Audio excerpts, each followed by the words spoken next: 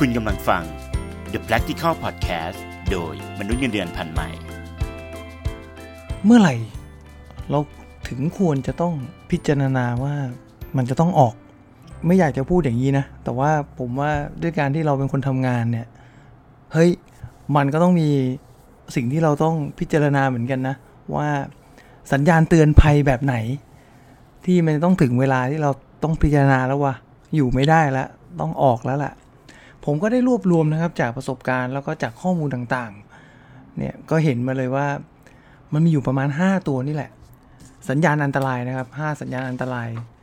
ที่มันเป็นสัญญาณเตือนภัยเลยละที่มาบอกเราว่าถ้ามันเกิดขึ้นนะครับใน5ข้อนี้ไม่ว่าจะเป็นข้อ1ข้อใดหรือว่าเกิดทั้ง5ข้อเฮ้ยมันต้องไปแล้วว่ะเพราะอยู่ต่อมันจะมีแต่แย่กับแย่นะครับเราลองไปดูเลยนะครับว่าข้อไหนตรงกับชีวิตเราบ้างนะครับสัญญาณเตือนภัยข้อแรกนะครับมันเริ่มมีอาการคิดลบบ่อยขึ้นถี่ขึ้นหนักขึ้นแล้วการคิดลบหรือพลังงานคิดลบๆเนี่ยมันมีการส่งผลไม่ได้เกิดขึ้นเฉพาะในที่ทำงานอย่างเดียวมันมีการเอากลับไปหรือว่าเก็บไปกลับบ้านด้วยไปกระทบกระเทือนกับชีวิตที่เหลืออยู่ที่เราต้องใช้ชีวิตอยู่ในบ้านหรือกับครอบครัวด้วยอาการคิดลบทั่วไปที่เราเห็นนะครับในที่ทำงานเช่นอาจจะไม่พอใจเพื่อนร่วมงานไม่พอใจเจ้านายหรืออะไรที่มันเกิดแล้วมันทำให้เราเซ็งใช่ไหมครับแล้วก็ทะเลาะเบาะแว้งในที่ทำงานเป็นได้หมดและอารมณ์พวกนี้ยิ่งเกิดขึ้นเยอะเรื่อยๆมันเป็นการสะสมนะครับมันไม่เหมือนสะสมทรัพย์เนาะมันสะสมความทุกข์ไปเรื่อยๆแล้วเมื่อไหร่ก็แล้วแต่ที่สมองเราเจเนเรตเรื่องความทุกข์ไปเรื่อยๆเนี่ยมันจะลามมันจะทำให้เวลาที่เป็นอีกด้านหนึ่งของชีวิตกระทบไปด้วยเกิดแบบนี้บ่อยๆมันมีผลกระทบทั้งร่างกายและจิตใจนะครับแล้วแบบเนี้ยมันทำให้คุณภาพชีวิตหดหู่อารมณ์ก็ขุ่นมัว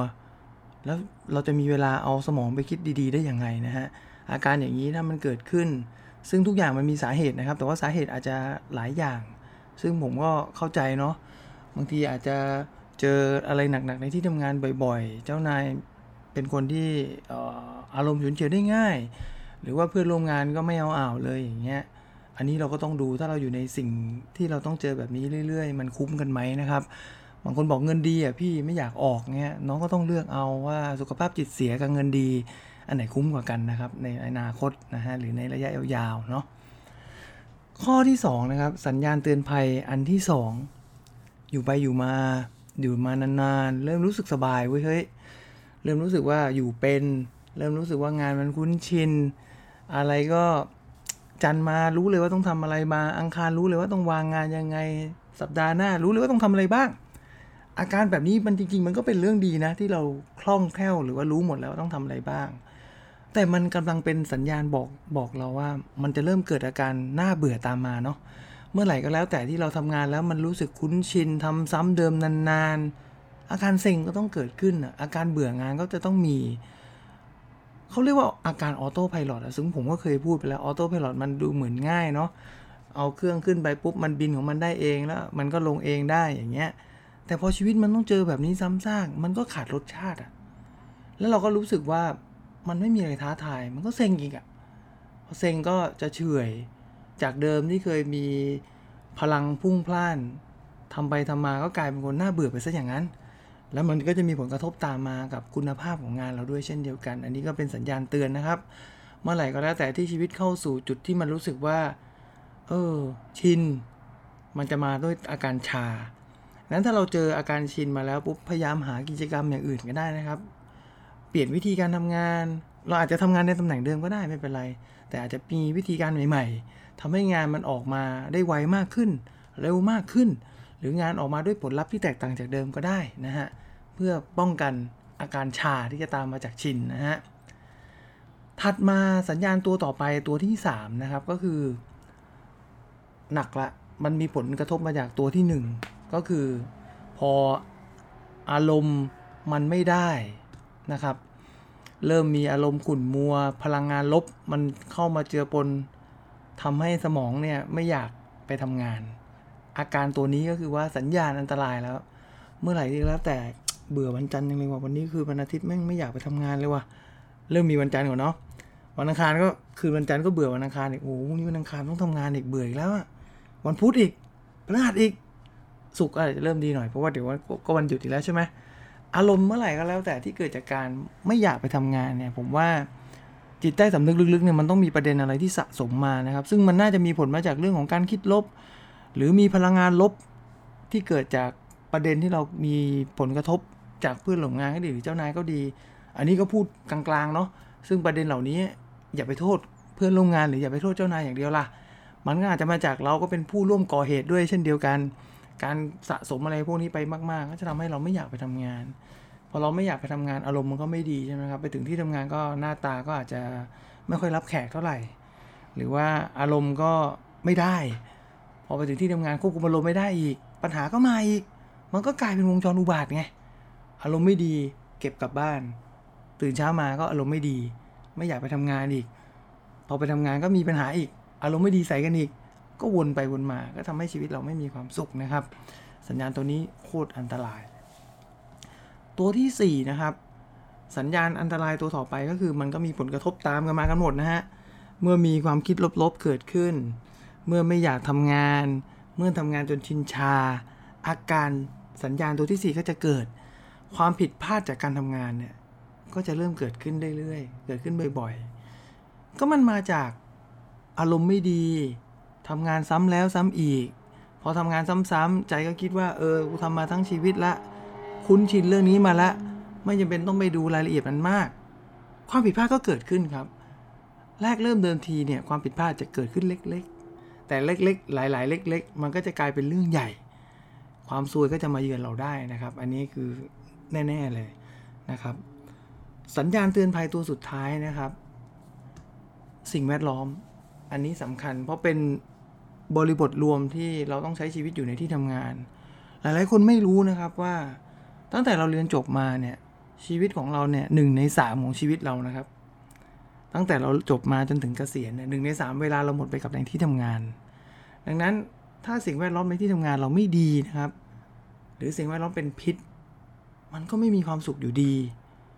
แล้วเราจะอยู่ได้เหรอครับกับสิ่งแวดล้อมที่เป็นพิษ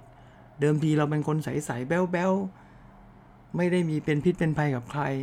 แต่ถ้าเราอยู่กับท่ามกลางของคนที่มันเป็นแบบเนี้ยมันก็ไม่พ้นนะครับเราก็ต้องกลายเป็น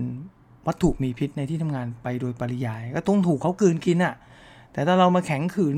มันก็ต้องถูกเจือปนด้วยวัตถุเป็นพิษแน่นอนแล้วเราจะอยู่ยังไงนะครับสรุปง่ายๆนะครับสัญญาณเตือนภัย5ตัวนี้นะครับเริ่มตั้งแต่ตัวแรกคิดลบมันผ่านจากคิดลบที่ทำงานก็จะไปคิดลบต่อที่บ้านแล้วมันพาชีวิตพังแน่นอนหรือสัญญาณที่ทำงานคุ้นชินมานานชินชาชินจนเป็นชานะครับหรือว่าจะเรียกว่าคอมฟอร์ตโซนก็ว่าได้เมื่อไหร่ที่เข้าสู่ภาวะนี้อันตรายนะครับแล้วก็ตัวถัดมานะครับสัญญาณตัวที่3ก็คือว่าเฮ้ยไม่อยากไปทำงานแล้วอารมณ์ไม่อยากไปทำงานทีๆเนี่ยมาแล้วสัญญาณอันตรายแล้วสัญญาณตัวที่4ความผิดพลาดจากการทำงานทั้งที่ทำงานเรื่องนี้มานานความผิดพลาดเริ่มมาทีๆยิบๆเนี่ยมันแสดงถึงการไม่ระแวดระวังมันมาจากการที่เราคุ้นชินแล้วเราก็มั่นใจแล้วก็ย่ามใจและมันอาจจะมาจากความคิดลบๆที่สะสมมานานบอกกับตัวเราเองในสมองตลอดเวลาไม่ต้องไปใส่ใจหรอกทำแม่งแค่นี้ก็พอเอาแค่พอผ่านนะครับซึ่งทั้งหมดทั้งปวงมันมีผลกระทบมาจากตัวที่5ด้วยก็คือเราอยู่ในสิ่งแวดล้อมที่เป็นลบนะครับผมไม่รู้นะครับว่าถ้าเราฟังมาถึงจุดนี้แล้วเนี่ยลองติ๊กกันดูว่าเราโดนกันกี่ข้อนะครับจริงๆแล้วโดนแค่ข้อเดียวนี่ก็ไม่ไหวแล้วนะครับเพราะว่าทุกข้อมันมีผลกระทบซึ่งกันและกันแต่ถ้าเกิดบอกว่าโอ้โหผมโชคดีมากเลยอะโดน5ข้อเลยเนี่ยเราควรจะต้องเปลี่ยนแปลงแล้วนะครับเพราะถ้าเรายังเลือกที่จะอยู่กับที่ปัจจุบันที่มี5ข้อนี้ชีวิตเราอย่าเรียกว่าไปไม่ถึงไหนแล้วครับเรียกว่าจมลงดินแน่นอนนะครับผมก็เป็นห่วงจริงๆนะครับไม่อยากให้ทุกคนเนี่ยต้องคิดว่าตัวเองเนี่ยเป็นเหยื่อในที่ทำงานจริงๆแล้วเรามีสิทธิ์เลือกได้เสมอสิ่งที่เราเลือกอย่าไปกังวลว่าที่ใหม่มันจะเป็นยังไงนะครับขอให้กังวลดีกว่าว่าที่เก่าเนี่ยมันแย่อยู่แล้วเนี่ยการออกจากที่เก่าไปเพื่อไปลุ้นกับที่ใหม่น่าจะเป็นทางออกที่ดีกว่าจมอยู่กับสัญญาณที่ว่ามาทั้งหมดสุดท้ายชีวิตเป็นของเราครับถ้าเราเลือกที่จะอยู่ กับสิ่งที่มีปัญหานั่นหมายความว่าเรายอมรับกับชะตากรรมนี้แล้วแต่ถ้าวันนี้เราคิดว่ารับไม่ได้แล้วกับที่มันเป็นอยู่กล้าเปลี่ยนแปลงครับและก็เปลี่ยนแปลงก่อนมันก็ได้ประโยชน์กับเรามากกว่าเอาไว้ติดตามกันตอนต่อไปนะครับตอนหน้าจะมีอะไรดีๆหรือมีประเด็นอะไรที่น่าสนใจนะครับเดี๋ยวจะมาพูดคุยกันอีกวันนี้ก็ขอให้ทุกคนนะครับกล้าเปลี่ยนแปลงสวัสดีครับขอบคุณที่ติดตามฟัง The Practical Podcast โดยมนุษย์เงินเดือนพันใหม่สนับสนุนโดย AP ผู้พัฒนาอสังหาริมทรัพย์แถวหน้าในไทย